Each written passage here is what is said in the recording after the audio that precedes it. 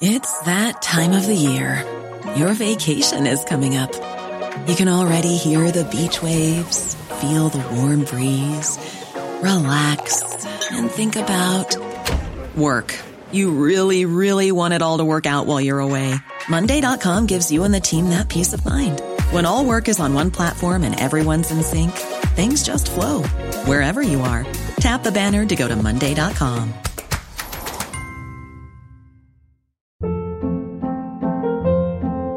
Hold up. What was that? Boring. No flavor. That was as bad as those leftovers you ate all week. Keke Palmer here. And it's time to say hello to something fresh and guilt-free. Hello Fresh. Jazz up dinner with pecan-crusted chicken or garlic butter shrimp scampi. Now that's music to my mouth. Hello Fresh. Let's get this dinner party started. Discover all the delicious possibilities at HelloFresh.com.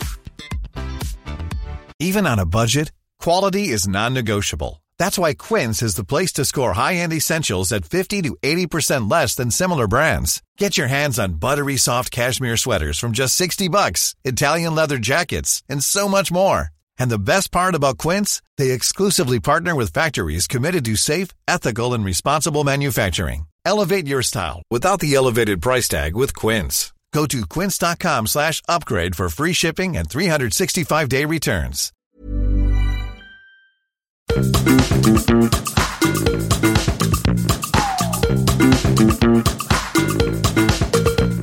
This is Reasons to be Cheerful with Ed Miliband and Jeff Lloyd.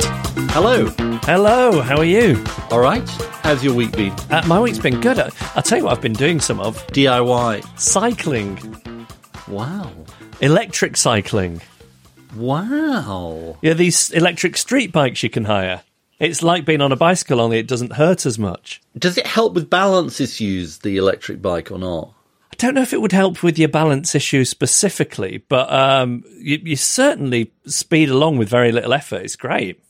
Let me just raise something with you in the privacy of this podcast, which is that my wife has been peddling to me an adult tricycle. So she doesn't trust you on a bicycle? She says I should drive it, because obviously getting to work is a thing, but she's saying I should ride an adult tricycle. Well, I think you'd look silly on an adult tricycle, but what about a normal bike with stabilisers? I think that's worse. I think that's worse. I love how little faith she has in your ability to ride a bicycle. No, but it is quite... I mean, as we've discussed before, I wouldn't really trust myself doing it on the London streets, and nor does she, obviously. There's some fashionable ones. I'm not sure. I'm sort of sceptical.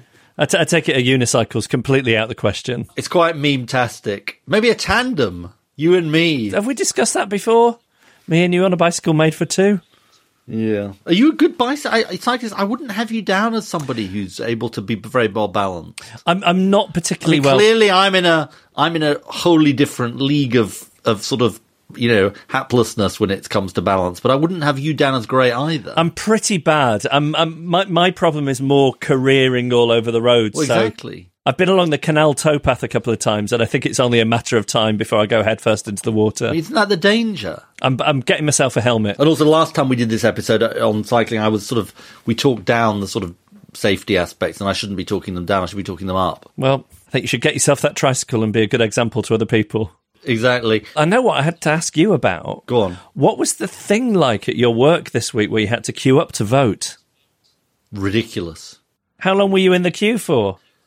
Well, thanks to my colleagues Lucy Powell and Rachel Reeves, we kind of got there early. We queued early. It was like Wimbledon, We sort of brought a camp bed to sort of get into queue early. But then we thought, well, there were two votes. So we then thought, okay, we'll get through and then get round to the sort of, start queuing again for the second round. But then it sort of all got a bit confused. And then we were told afterwards, you shouldn't be doing that. You should be, because if you join the back of the queue. And I must say, Jacob Rees-Mogg was looking pretty sheepish, as he should do. Did you see anybody attempting to do a cut and chat? I sent you a video from Curb Your Enthusiasm of Larry calling somebody out for doing a cut and chat in the queue for a buffet. Well, Lucy Powell was definitely saying, oh, those people have pushed in front of the queue to me. I mean, there was, you know what I mean? You know, there's a certain sort of British eye for the queue jumper. And she has it. She has the eye for the queue jumper. She was sort of saying, oh, I think those people have pushed in. Are you not allowed to cut the queue? Because, you know, you're Ed Miliband. No, I don't think you should be sort of... You can't sort of say, well, I'm really important, or I'm really, you know, I was important once. Good for you. I was just testing your egalitarian principles. Yeah, and I passed. You did pass with flying colours. But I mean, you know, we then had this incident with Alok Sharma, poor bloke, who you know, broke out into this terrible sweat in the middle of, you know, facing me across the dispatch box, not cause and effect. And people were worried he had coronavirus, but thankfully he didn't. I think he might have eaten some dodgy salmon. And you were heroic. You passed him a glass of water. I did pass it from a social distance. I did push a glass of water in his direction. I'm not sure he could absolutely reach it. But I did feel pretty sorry for him because he obviously got really ill really suddenly. Yeah.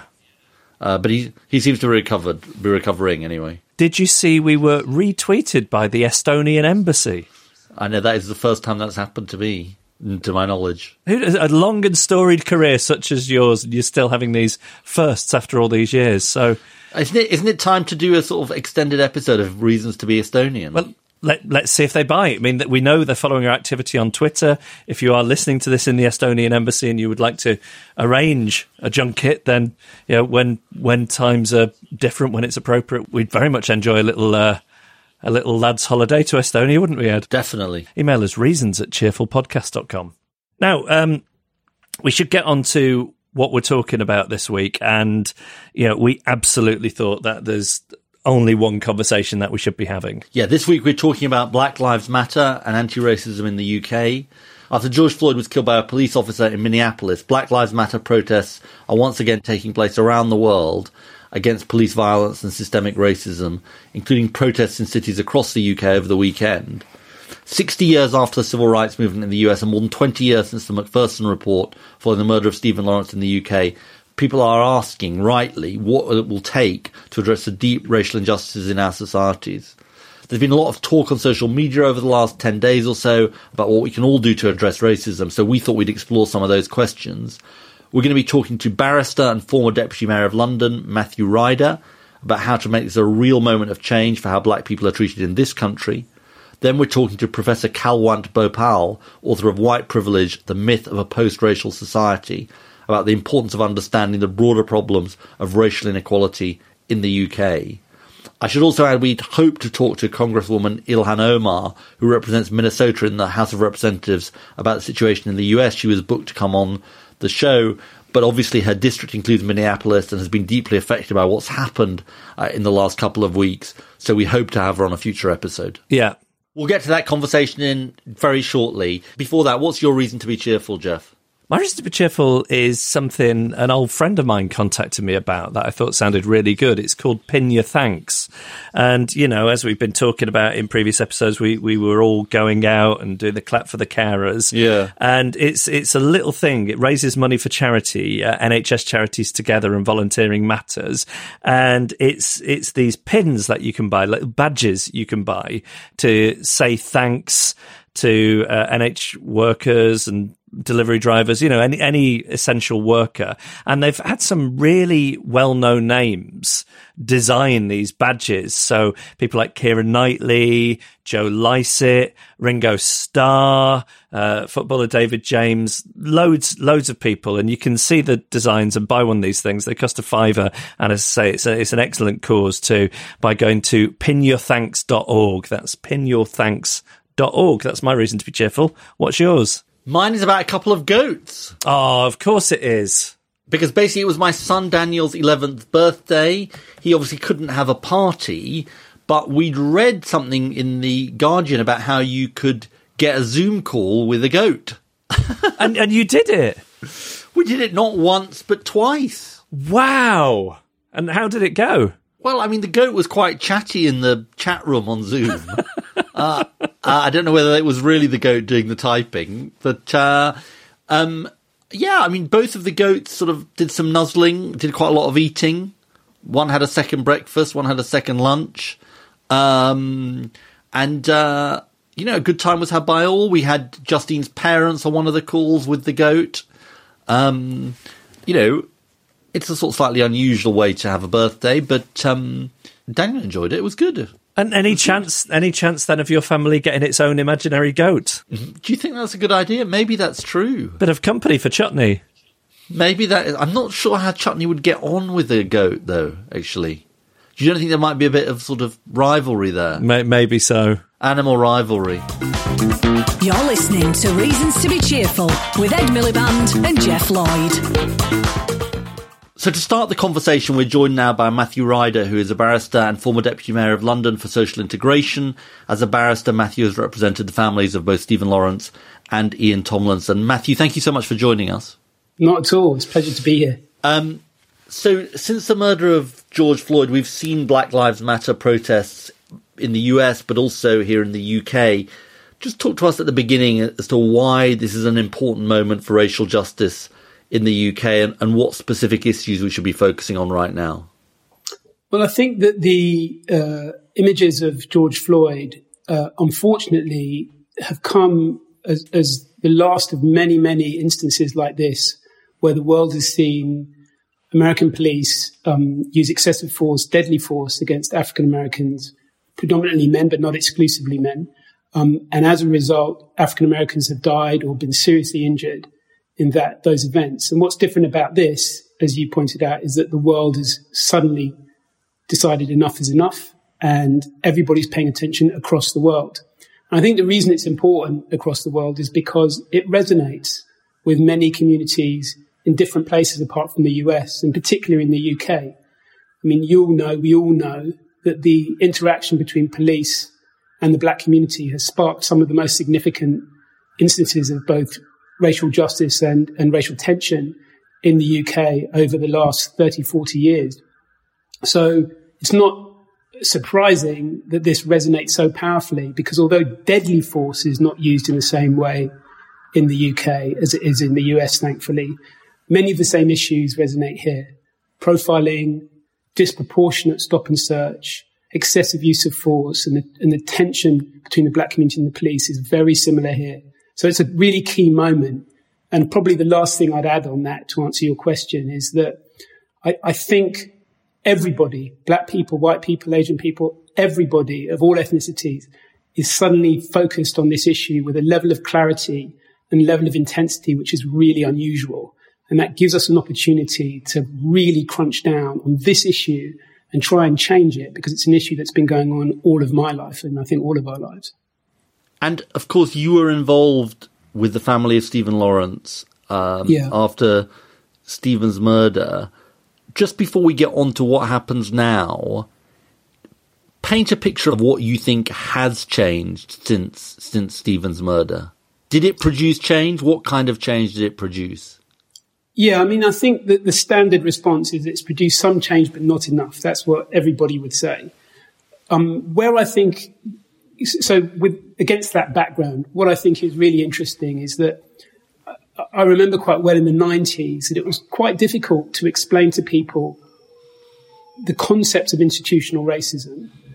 There was, even amongst white liberal thinking people, quite a strong resistance at the time in the 90s to admit to their own racism or to admit to systemic racism. And I think that's changed quite a bit. Don't get me wrong, those systemic problems still exist, but people understanding that institutionalized racism exists and that there's a bigger, broader picture about how we all contribute to the way society functions for black and minority ethnic people. I think that understanding has changed.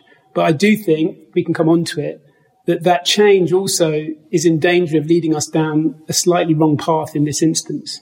Say more about that. Well, I think that what was really interesting about the Stephen Lawrence inquiry and what was so powerful about it is that the Lawrence family took a very specific instance of the murder of Stephen and the bungling of the investigation into his murder by police because of institutionalized racism. And as the process went on, it extended out for us to look at society much more generally, even to the point where individuals were discussing race and looking at their own views, their own viewpoints, unconscious bias, across broader society. So they used a very specific incident, and eventually it became a discussion about racism in society in general. Unfortunately, in a well-intentioned way of trying to grapple with that big issue, sometimes when I'm hearing the conversations about George Floyd, everybody's jumping straight to the big issue. It's skirting over the specific problem that needs to be addressed. And they want to have a big conversation about racism in all its forms, slavery, colonialism, all sorts of discussions about unconscious bias, microaggressions. Now, all of these things are really important, and we do talk about them a lot, actually. So they're important things. But we shouldn't forget the lesson from the Lawrence Inquiry is that you start focusing on the key issue. The Lawrence Inquiry began by a really careful examination of what had happened in Stephen's murder, what had happened in the investigation, and what the relationship was between the black community and the police, and how that relationship had become dysfunctional on the police's part of institutionalized racism. Now, we need to apply the same focus here. If we take the George Floyd situation and it just becomes an opportunity for us all to discuss racism very generally and race relations and how we all feel, and black people call their white friends and white people call their black friends, and they have a discussion about, how they each feel. And at the end of it, exhale and say, wow, that was a great conversation. I really hope our kids move the needle forward. That misses this opportunity. Let's address right here, right now, how we change the problem of policing, accountability, and the way racism infects that relationship. And let's all work together to change that right now and seize this opportunity, is my position. And what does that mean in the UK, Matthew? Well, I think I worked with David Lammy on the Lammy Review. I was one of the advisors on that. I think I was the only lawyer, or I'm a judge as well, so the only judicial advisor on it. And, 35 recommendations of a very careful, thoughtful study. They need to be carried through. That was a really thoughtful analysis of what was wrong, what was failing black people within the criminal justice system. We need to make sure that we hold hard on implementing those things. For individuals, it means pushing hard your political representatives, supporting your community groups.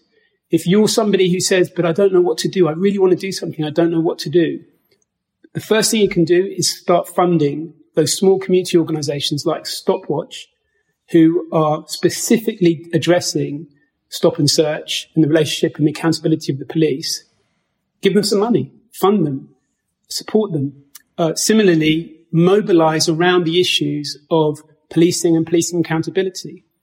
When we've seen concerns about knife crime and serious youth violence across London, we still, in 2020, 2019, 2018, reach for the instinctive response of more stop and search. Stop and search has increased exponentially without an evidential base that it's effective. So what we need to do is say, okay, if we think that's a tool, where's the evidence? Where's the data that shows the efficacy of stop and search? And if there isn't any, is it really any different from the stereotypical assumptions as to what works and doesn't work that lead to the kind of prejudices that played themselves out so tragically in something like George Floyd? And for those of our listeners, Matthew, not familiar with the detail of the Lammy Review, paint a brief picture of its broad themes on whether we know whether they're being implemented. Well, it was a report by David Lammy, but it was commissioned actually in 2016 by David Cameron. And the remit of the report was to look at how black and minority ethnic people are treated within the criminal justice system. Importantly, it wasn't about the process prior to engagement in the system. So, for example, the whole aspects of policing and stop and search were not included in the review. And that is another topic which is just as important to this, but we can come to that if we need to. Just to deal briefly with the review, it covered how people are treated through the prosecution system, through the prison system, and so on. And it came up with 35 recommendations. They're quite detailed. I won't go into all of them, but some of them are really important and quite profound. So, for example, one of the recommendations was to have an evidence base for activity that disproportionately impacts black and minority ethnic people. And what David called it was explain or reform. In other words, if you have a policy that impacts disproportionately on black people or people who are minority ethnic, and you can't explain why that disproportionate impact is justified, you must reform it. In other words, the burden is on you, the government, to justify those kind of disproportionate impacts. Now, that seems like a small thing, but as a policy approach, it's really meaningful. And I saw it in effect personally after the Lammy Review, when the Mayor of London, his team reviewed the Gangs Matrix, which is a matrix about crime in London and predominantly has young black men on that matrix. And that policy of explain and reform meant that at every turn, you could be saying to the police, if you can't explain this, then you can't continue with the discriminatory policy. I mean, other policies were, for example, increasing representation in the judiciary and setting targets. At the moment, there's bad underrepresentation in the judiciary, but they don't want to set targets, to set some targets. And also other things like use of force committees in prison, making sure they are ethnically representative so that the people assessing whether force was justified come from a range of communities. So things like that. And that's really helpful. And is it happening, Matthew? Some of the policies are being implemented. I've got to say that I think someone's let their hands off the steering wheel a bit between Brexit, COVID and various other things. And I'm not confident that this iteration of a Conservative government gives it anywhere near the priority that David Cameron or even Theresa May did. And that's very worrying. So this is an example for me of how all this energy around George Floyd's death should make everybody say, well, we don't need to reinvent the wheel here. There are things that have been done, good work that's been done, that is sitting there. You need to make sure that you're addressing it. And I do think, it feels like a cliche, but I do think the relationship between the police in the context of stop and search has to be really examined strongly now. We did it around the time of Stephen Lawrence and it slipped back. We need to do it again. How important is the role of activism in putting pressure on the political system and making sure that these kinds of recommendations are put into force? It's extremely powerful. I think it doesn't happen without a level of activism outside. And that happens in two ways. And for people listening in, they can understand that their activism can really contribute. The first way is to support those community organizations that are being active. I can tell you from personal experience that when you have community groups or small organizations that are working on these issues, when they are lobbying those in political positions of power, and they have access to those in positions of power, it makes a massive difference to the conversation that takes place in the room. It's huge. And having the right people in positions of power, Sadiq Khan's administration, whoever it is, making sure that you have people who understand these issues is really important. I think the second way, though, is what we're seeing now, which is, for the reasons I've just explained, we do have a situation where we're forgetting the lessons of the past and we're slipping backwards in terms of how we're dealing with these issues, in terms of the relationship between black people and the police. The big disturbances of 2011 after the shooting of Mark Duggan should be a reminder of how serious things can get when that relationship breaks down. And we are stretching that relationship to breaking point in a well-intentioned effort to deal with knife crime and serious violence, but slipping back into old ways of dealing with it, like what is now suspicionless stop and search, not even based on suspicion, suspicionless stop and search.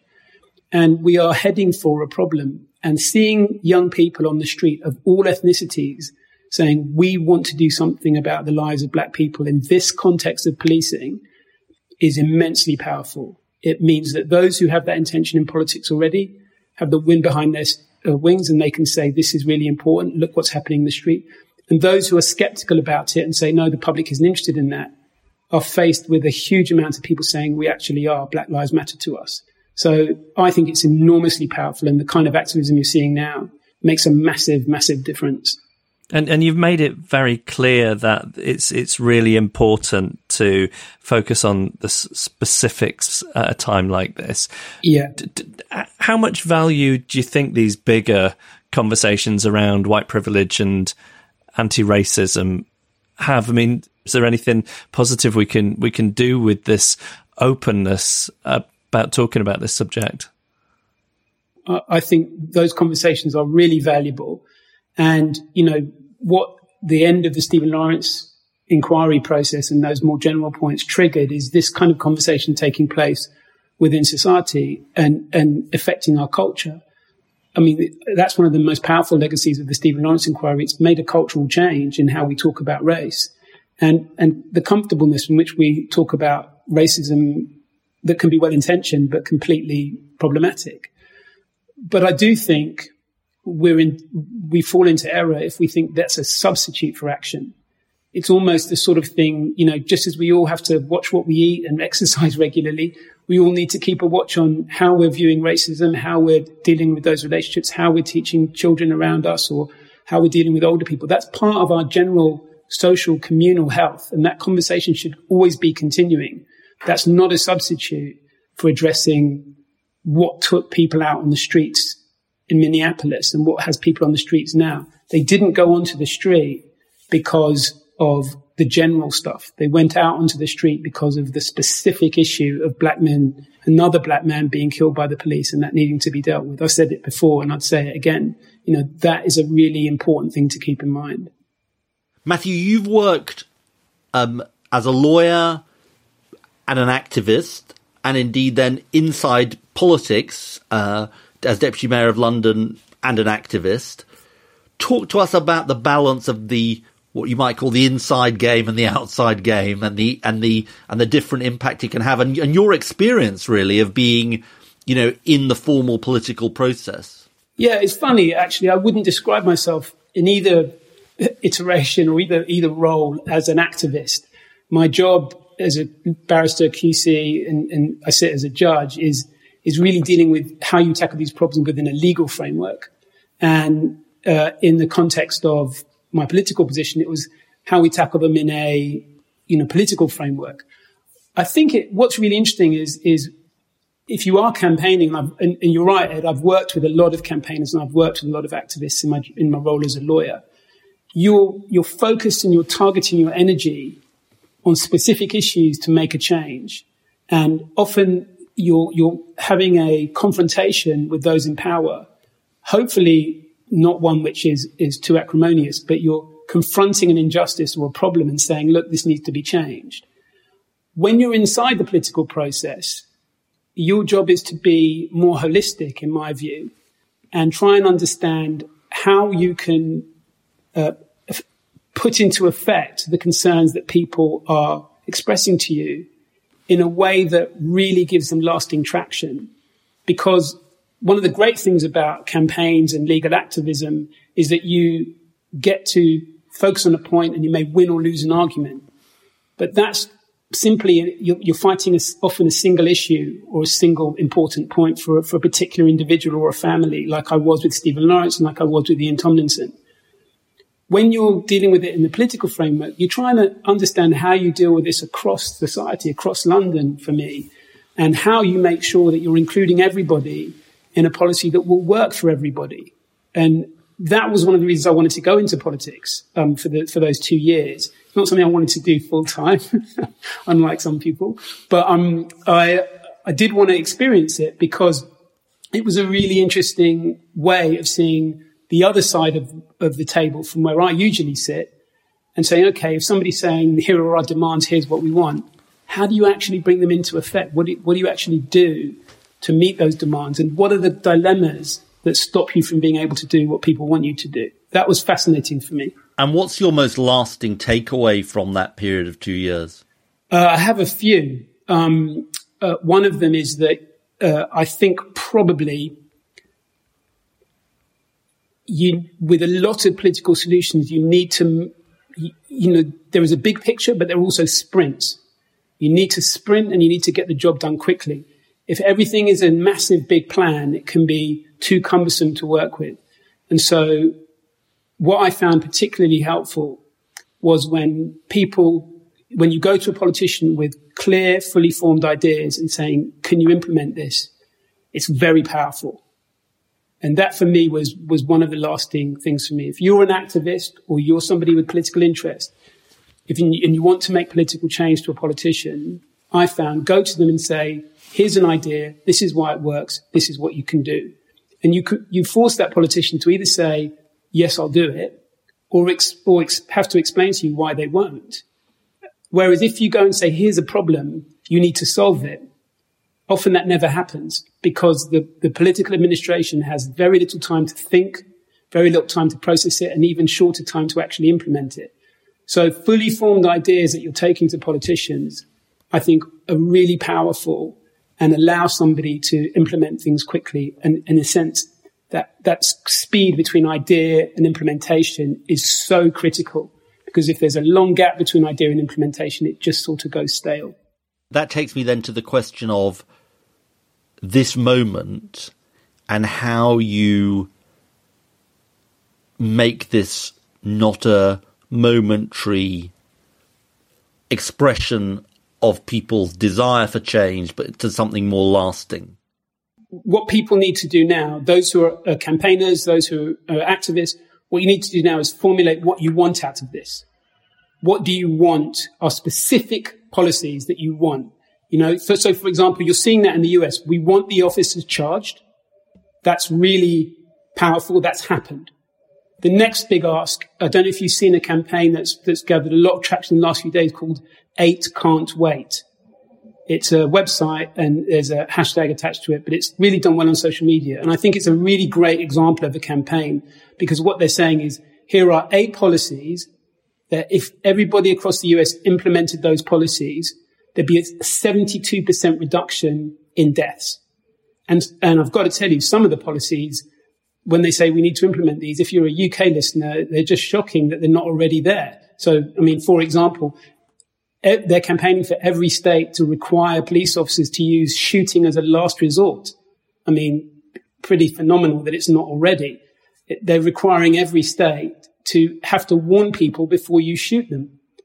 I mean, these are pretty standard things, and I think it's very powerful to see them in the way they've been set out as 8 very simple propositions, because it's letting everybody know if you do this, it will change it. And I think what we need that step with what's been asked for here.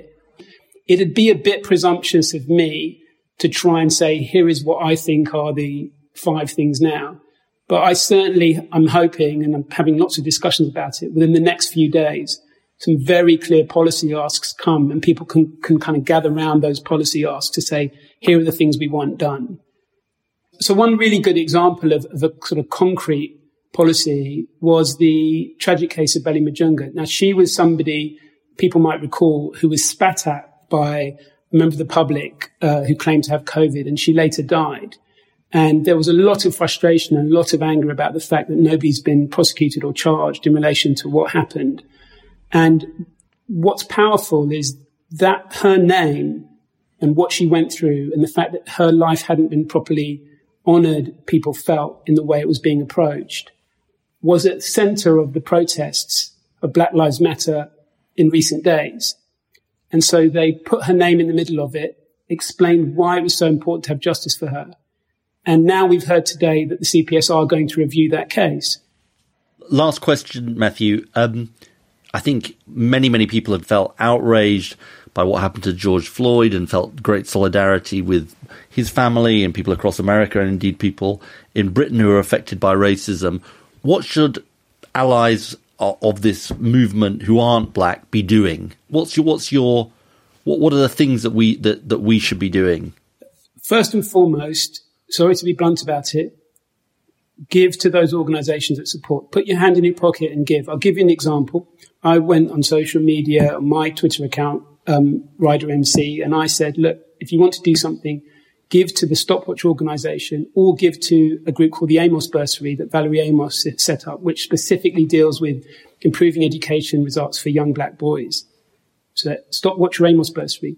Within 3 days, Stopwatch had hit their target of £50,000 just through, or almost entirely through, small donations, £5, £10, £20. Thousands of people donated small amounts to make £50,000 in 3 days.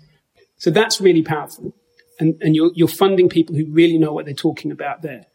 Second thing I think you can do is lend your weight in whichever capacity to the political asks around these issues.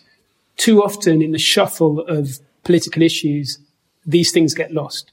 We stop talking about stop and search because we're so concerned about Brexit.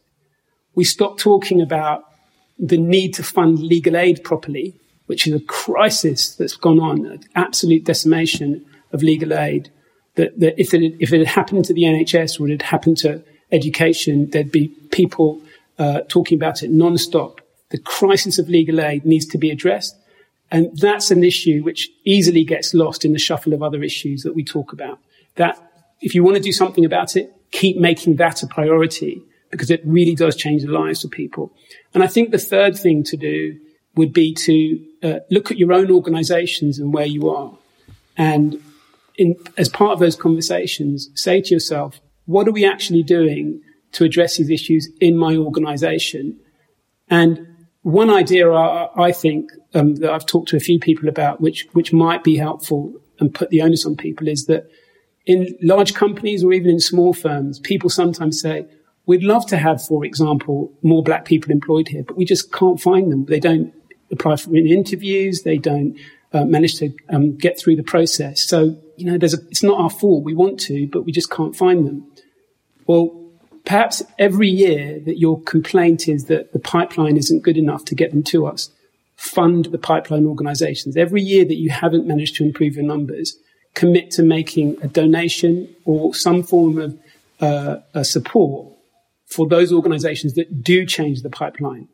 So those are the kind of things I think you can do across the board for the kind of change you want to make. And it would take what is, passion and excitement about this issue and give it lasting change. Otherwise, we all know within 2 weeks or 3 weeks, this will subside and then people will go back to business as usual. And unless we seize this moment, this problem will continue forever. That's very good and sound advice for all of our listeners and indeed for us. Matthew Ryder, thank you so much for joining us. Not at all. Thank you.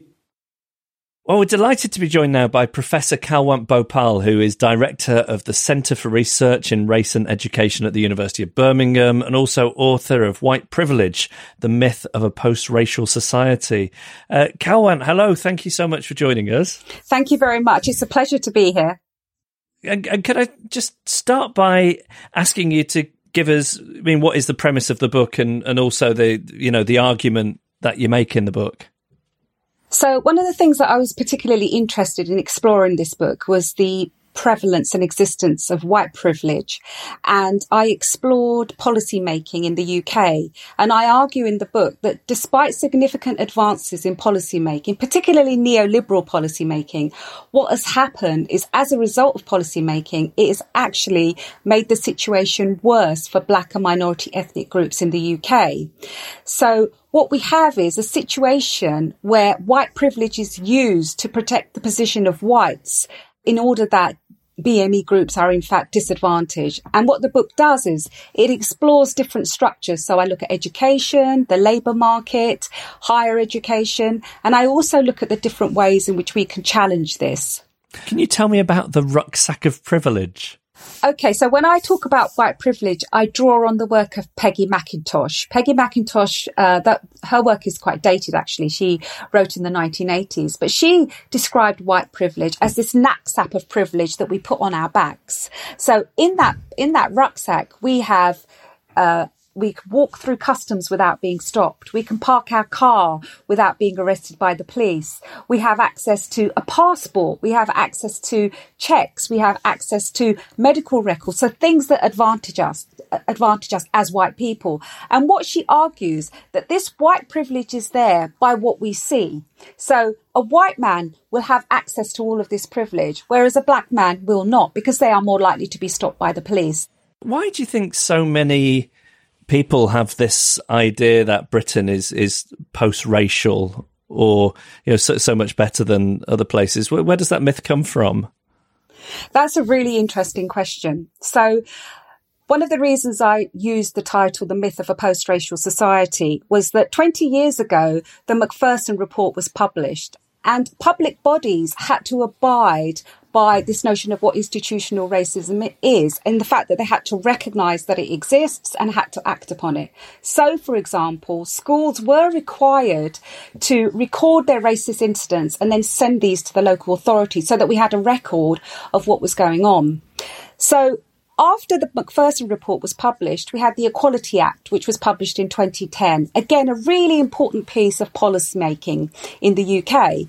What the Equality Act did was to bring together all previous legislation into one single act. But the reason why it was important was because it includes protected characteristics, of which race is one. So after the Macpherson report, after the Equality Act, the public, political and academic discourse was one in which it was argued we now live in a post-racial society. So racism no longer exists. So I argue in the book that actually there's a huge amount of evidence to show that this is not the case. In fact, racism has increased. And can you talk to me some more about the specific policies that have increased or favoured white privilege? That's a really good question, because I argue in the book that policymaking throughout all the different stages of individuals, for instance, schooling, higher education and the labour market, policymaking exists to perpetuate white privilege. And one of the ways that we can look at that is by looking at statistics. Statistics are really important because they give us a very good picture of the demography. So in schools, for instance, whilst we have policies around inclusion that exist in terms of providing support for young people and also in terms of providing support for those who have English as a second language, who tend to be Pakistani and Bangladeshi students. These policies are in fact ineffective because young people, if you are black or from a minority ethnic background, you are less likely to leave school with 3 A-star A-level grades compared to the white British population. In higher education, policy making around the BME attainment gap exists to providing support for black students and exists in terms of looking at the curriculum and decolonising the curriculum. But the statistics show us that if you are black, you are less likely to leave university with a 2-1 or a first-class honours degree. And that persists into the labour market. So in the labour market, there are many policies that address equality and diversity and racism. However, if you look at the statistics, certainly in higher education, we only have 25 black professors in the whole of the UK. And if you look at boards and the FTSE index, the numbers of individuals who are in senior, powerful positions and roles are white, middle-class men. Can we try and get the sort of roots of what's gone wrong, or rather what hasn't been put right? So you talk about the, I think it was the 2010 Equality Act. Is the problem here that provided a better sort of framework for equality in the law, but didn't really do anything about the real material inequalities on the ground? Tell us a little bit more about the sort of distinction between the law that has been passed, or the laws that have been passed. That's obviously not the only law, and the reality that black people experience in the UK. That's absolutely spot on. So legally, we're in a really strong, good position because we have the Equality Act, and every public body has to comply with the Equality Act. But what I argue is that by bringing in all the legislation into one single act, race has been forgotten about. And a key issue here is, I argue, that a failure to acknowledge racism results in a failure to act upon it. And many organisations, not just schools or higher education or the labour market, there is this failure to acknowledge that institutions are actually racist. And if we don't acknowledge them, we can't change them. When you talk about implementing policies based on clear outcomes, where do we find those policy ideas from? Like, where is there evidence? Is there other countries in the world or institutions that have done a good job of this that you can point us towards? Yeah. So I think that there's quite a lot of evidence around inclusive policy making in this country in terms of the research that we've done. But the issue is it's not acted upon. We know these things. This is nothing new. There's years and years and years of research that has told us that racism continues to persist, but we don't seem to be doing anything about it. And that's why, I was asked this yesterday, is this a particular moment in our history where things will change given the situation in the US? I don't know, because I've been talking about this for 25 years, but nothing seems to change. In 6 months' time, are we still all going to be talking about how awful racism is in our social structures and the everyday lives of individuals who have to encounter it on a daily basis. Well, that takes us on to the question of what would a recognition of white privilege mean for public policy, and what would an actively anti-racist policy look like? Perhaps you can say something about that. So the first thing I think is a recognition that racism is real. Okay, racism exists because there is a huge amount of denial that suggests, well, actually, we're not really a racist society. It's because we've only got a small percentage of BME individuals in our country. So it's no accident that if you are a young black man, you're less likely to leave school with 3 A-levels. It's no accident that you're more likely to be stopped by the police. It's no accident that you're more likely to be unemployed 6 months after you graduate than your white counterparts. It's no accident that you're more likely to be paid less than somebody who's doing the same job from a white background. These are not accidents. This is a result of policy making that continues to protect and privilege whiteness. And obviously, you know, this is a moment when there is a focus on these issues, but often these moments come and then they go, and nothing seems to change, or not enough seems to change. What do you think is the way in which momentum is built from this moment? What's the hope that people can take, I suppose, about what can be done? I think it's a really interesting moment, given that this is happening now in the midst of a pandemic. And I think that we are in a particular moment. But for me, the issue is, how do we as a society, because I feel we have a moral obligation, address deeply embedded systemic racism, which continues to exist in our society? And I think that is going to be a very, very difficult way forward. But the only way that I think that will happen is if we have significant change in terms of who we employ, why we employ individuals. And I think that there has to be this recognition that we have to move forward from this, because in 25 years' time, I don't want us, I probably won't be here in 25 years' time, but I don't want us to be having my children to be having a similar conversation about racism. And the optimist in me says, yeah, this is the moment we can move forward from it. But the pessimist in me says, I've seen this before. We've been here before. And what should Allies for Change be doing? Allies for Change who might be listening to this podcast and are thinking, what role can I play in this? I think that it's important for people to call it out, as I say to my kids. It's important to speak up about injustice and racism, and to think about the difference that will make. Because when white people speak up about racism, it has a very different, well, as you've seen on the press coverage that we have, it has a very different reaction to when people of colour speak out about it. So I think it's really, really important to do that. And I get that sometimes it's very difficult to be vocal because of the positions that we are in, because of the fact that it may be risky in terms of how we are perceived. But in my opinion, silence is complicity. OK, well, Kalwant Bhopal, thank you so much for joining us. Thank you very much indeed for having me. So, Jeff, what did you think?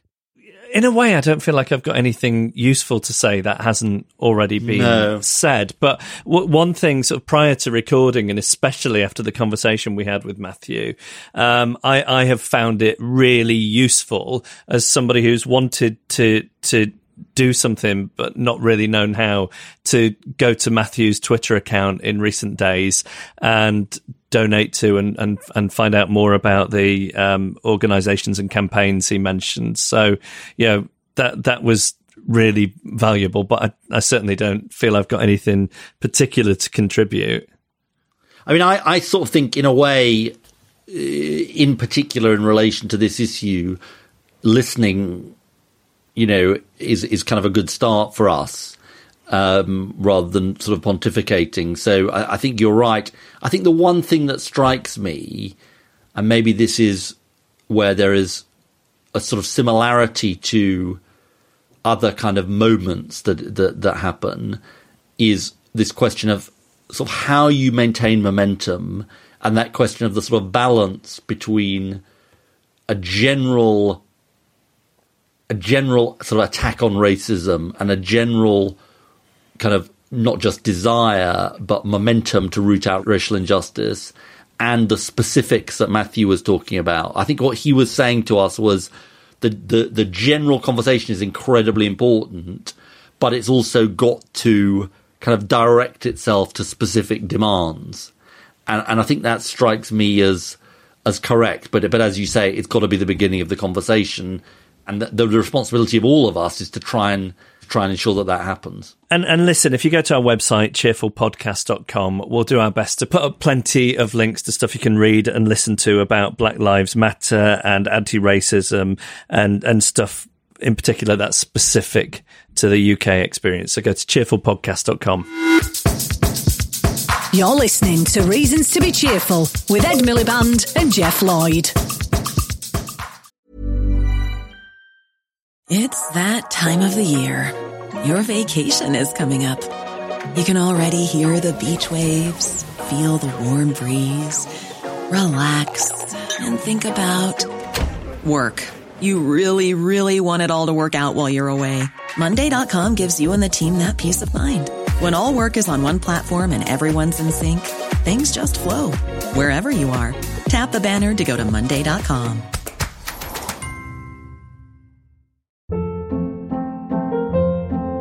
Hold up. What was that? Boring. No flavor. That was as bad as those leftovers you ate all week. Keke Palmer here, and it's time to say hello to something fresh and guilt-free. HelloFresh. Jazz up dinner with pecan-crusted chicken or garlic butter shrimp scampi. Now that's music to my mouth. HelloFresh. Let's get this dinner party started. Discover all the delicious possibilities at HelloFresh.com.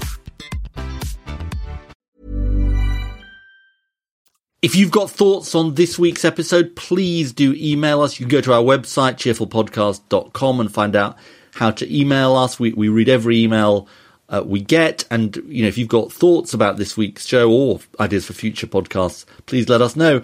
This one comes from Hilary Strong. It relates to an issue which provoked a lot of correspondence. It's entitled Tooth Fairy.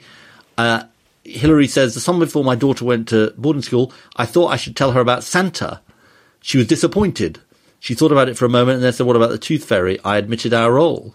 She came straight back with, and what about God? I said that wasn't us and she'd have to make up her own mind. Thank you to everybody, including those who pointed out that Jacinda Ardern had indeed declared the Tooth Fairy a key worker. Now, this is good. This is from Celia Denton on the subject of remote working. She says there were some useful ideas. However, I have to take issue with the Stanford guy and the productivity argument. I'm not questioning his stats, though there will be reasons people perform better at home, especially if they know they're part of an experiment. Some positive ones, not so much. She says, I would argue that workplaces offer more than just somewhere you do a job and can be a positive community where you have a network and your own sense of identity. I'm a woman. I have worked full-time pretty much all my adult life, and I'm used to the thing that happens in meetings where you get talked over, ignored by the men in the room. You'd think I'd be pleased about remote working then. But no, because my experience is that this behaviour happens so much more on Skype and video calls. I have literally had to write an email after a video meeting to summarise the information I've been given in the video meeting because the guy who'd asked for it couldn't listen, kept talking over me as I was saying my stuff he himself wanted to know. This is over and above the confusion about who's on mute, etc. There is something about not picking up in cues. Really important, like you might in real life meetings. Yeah, I mean that is a really important point, Celia. Thank you so much for getting in touch with us. And maybe the guy in question is listening. It doesn't sound like he listens. Well, no, it's true. He doesn't listen. That is true. But maybe that was a way of him getting the point. This one comes from Brendan Thika. Greetings from China.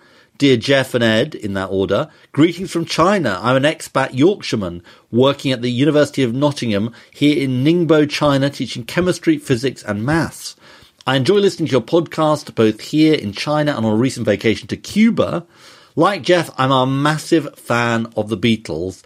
I missed your Beatles Brunch radio show when I moved over to China in 2016, please can you send me the link to your US radio show on the Beatles? Best wishes to all and keep up the great programmes. Dr. Brendan Thieker. Oh, how lovely. Well, it's on Sirius XM radio in the States, and I think they're currently, I don't know if it's accessible in China, but I think they're currently doing a thing where you can listen to it for free. Send us your ideas or suggest a guest for a future episode. Email reasons@cheerfulpodcast.com. Find us on Facebook or tweet @cheerfulpodcast. We're in the outro. Ooh, here we are. Now, I've got some exciting viewing sort of lined up because we've got the last episode of Killing Eve, which I've not seen. The last episode of Jiri Haji, which is the Japanese... I've just started that. English. It's really good. It is really good. And Parasite, you know, that the best film. Yes. The Korean drama. And anything else you'd like to chuck into the mix? We're watching Jiri Haji. We just watched a sort of dramedy, I suppose you'd call it. It's the modern phrase called Better Things with Pamela Adlon, which we've enjoyed. Sounds good. But no, I'm in need of something funny. If people have got recommendations, I feel we've got the drama sorted out. I'm really into Parks and Recreation, honestly. So how far into it are you now? We like Series 2, Episode 10, just watched. I mean, you know, it's only 22 minutes, so it's not like a massive investment of time. And as you know, that's kind of like, you know, quite important for me because I've got a short attention span. And it's just very light and quite amusing. So I'm sort of recommending. All right, maybe I'll go back in for a revisit then, perhaps. Yeah, go back in for a revisit. I'd like to thank our guests who I thought were really, really interesting. Matthew Ryder and Professor Kalwant Bhopal. Yeah, they're brilliant. So Emma Caution produces our podcast with research by Joel Pearce and backup from Zoe Gelber and Joe Kenyon. Gail Lofthouse is our announcer. James Deacon made the idents. Ed Seed composed the music and the artwork was designed by Henry Cull. He's been Ed Miliband. He's been Jeff Lloyd. And these have been Reasons to be Cheerful.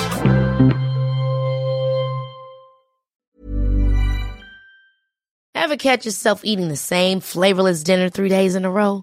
Dreaming of something better? Well, HelloFresh is your guilt-free dream come true, baby. It's me, Keke Palmer.